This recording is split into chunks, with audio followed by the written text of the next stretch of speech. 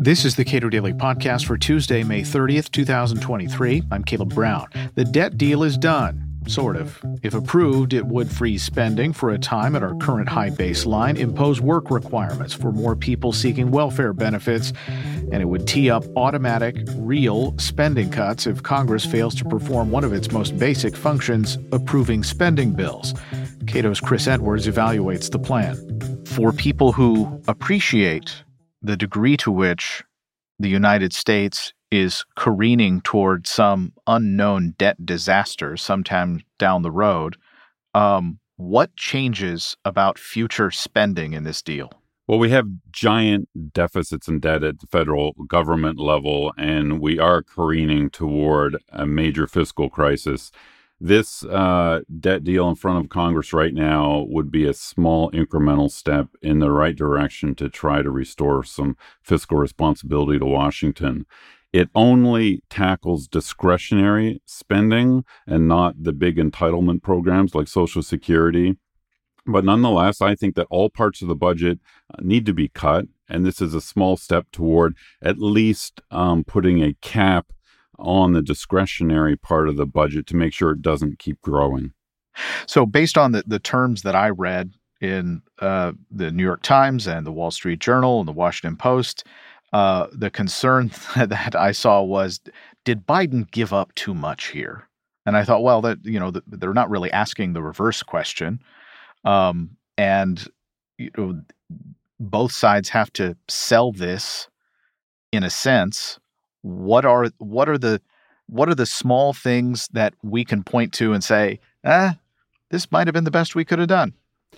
Well, look, on the politics, I'm actually pleasantly surprised. And I thought Speaker McCarthy in the House actually did a pretty good job on this. He kept focus on his message, kept repeating his message. The House passed a bill early on, which gave them political leverage. If you think about it this way, there's three power centers in Washington. There's the House, the Senate, and the White House. Democrats control two of those, and Republicans one of those. So that's like 2-1. But McCarthy has actually made it a 1-1, an equal contest in Washington, because he passed a debt limit bill first, and then he had negotiations with the White House and cut out the Senate. So you combine that with the fact that Biden is politically very unpopular in current polling, and of course the White House knows this. It put the Biden White House at a disadvantage, and I think McCarthy and House Republicans are taking advantage of that in a good way. Of course, I'd like to see much bigger spending reforms in Washington, but I think this is a political win. It creates the message that spending cuts are not political losers. Spending cuts are popular, and the people will support spending cuts and a move toward reining in deficits. So I think it's a small incremental step in the right direction and a real political win for Republicans. Keeping on the politics of this, it seems like both sides really wanted to be able to have something to wave in front of their constituency and say, hey, look what I got you. And that's true even for people who support, as you and I do, fairly substantial reductions, the substantial elimination of programs at the federal level. One of those is essentially the penny plan. If Congress doesn't do certain tasks that it's supposed to do, which is to pass appropriations bills on a regular basis. Yeah, I mean, what it does with spending is it basically keeps spending flat for the next couple of years. 2024 spending would be basically the same as 2023 spending, at least the discretionary spending. And then for 2025, they say the non-defense spending can grow 1%, and defense gets a 3% increase. But in an age when we have 4% or so inflation, that actually would represent a real cut to spending. And if the economy keeps growing, the spending as a share of GDP will fall. So that's moves in the right direction. I think Republicans also got two other substantial wins on the IRS funding. The Democrats last year passed this massive $79 billion increase in the IRS budget, with 58% of the money going toward enforcement. Biden and the Democrats would have quadrupled IRS enforcement spending over the next decade. The audit rate would have gone up. The IRS would have grasped a lot more power to go after often innocent Americans in enforcement. So the Republicans start to claw that back. They cut $1 billion of that out next year. And then they leave it open to cutting another $21 billion out in coming years. This makes a lot of sense. I testified to the Senate Finance Committee a couple weeks ago that all this enforcement spending was overkill. The United States, tax cheating and the tax gap is not a major problem in the United States. In fact, we have a less problem with a tax gap and tax cheating than European countries, for example. So if we're going to spend more on the IRS, it should be on basically customer services. The IRS needs to answer the telephone when people call, and that's the idea of the Republican plan here. Reduce the money for enforcement and beef up the customer service in the IRS. And so the Republicans, I think, have a win on that. We should note that the spending levels that we're treating as a baseline in this debt deal dramatically increased from 2019 levels. And so the baseline is quite high. No, that's right. In fact, in 2019, discretionary spending was $1.3 trillion. This year, it's up to $1.7 trillion. Trump, then Biden, massively boosted spending during the pandemic. I'd of course like to see spending cut back down to the pre-pandemic level or more. But again, holding spending flat for the next couple of years is at least a step forward. And what it does is it sets up future, battles in 2024, then 2025, battles over these caps again, which is okay. I mean, I think the parties having spending battles and battles over the debt is a good thing.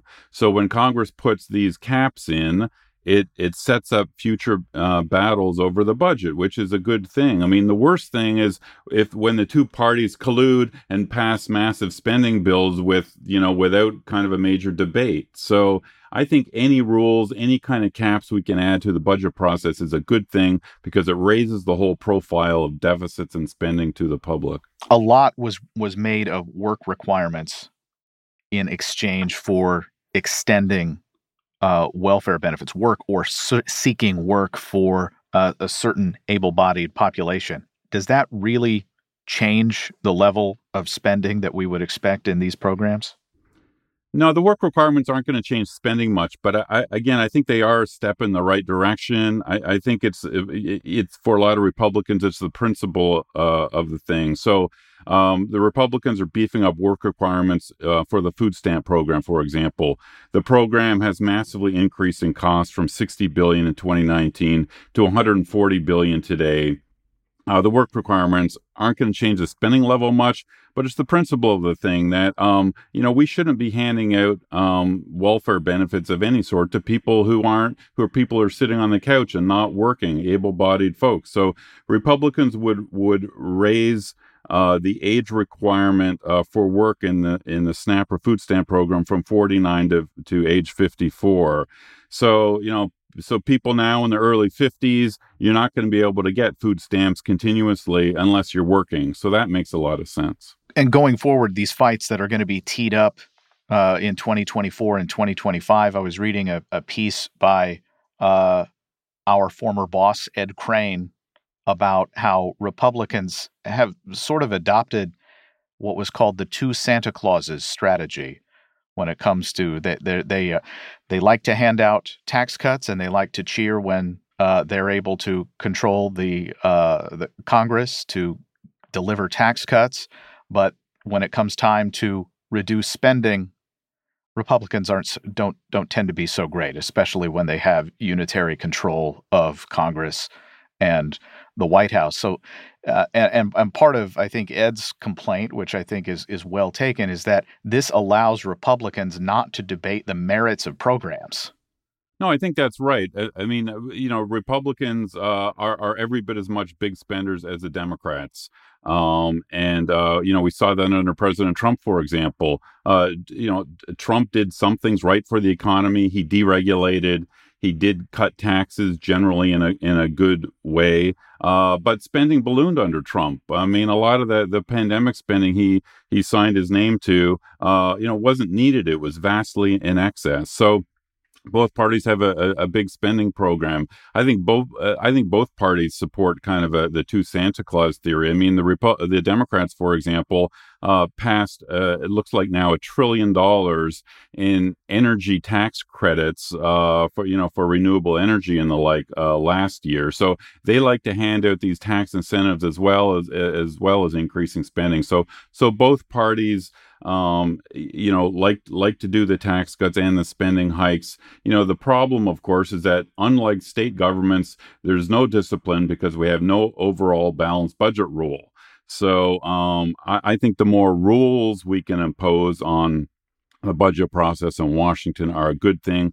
I support. I think a reasonable compromise would be to put an annual fixed cap on overall spending. So, for example, all total federal spending can't increase more than 2% a year, or the rate of inflation, something like that. And I think if you put an overall cap in, it would force both parties to trade off and make compromises and make balances here, balancing off defense and non-defense and that sort of thing. So that's what I'd like to see ultimately, a cap on the overall federal budget, entitlements, discretionary, and the whole thing, force the members of Congress, both parties, to make trade-offs.